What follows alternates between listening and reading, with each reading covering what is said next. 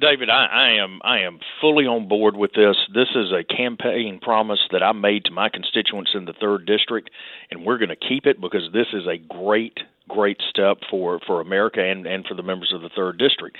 We accomplished what we set out to do in this. We provided real relief to the American middle class, and we created the environment for business to be successful, not only here domestically, but more importantly on the global stage. Because we know that with the work in deregulation that Congress and the White House have been doing, the changes that we're making in education and this tax reform policy, we're going to provide relief to middle America. But most importantly, we're going to create the economic environment where we grow jobs and we grow wages, and that is something that we cannot lose in this conversation. It is vitally important.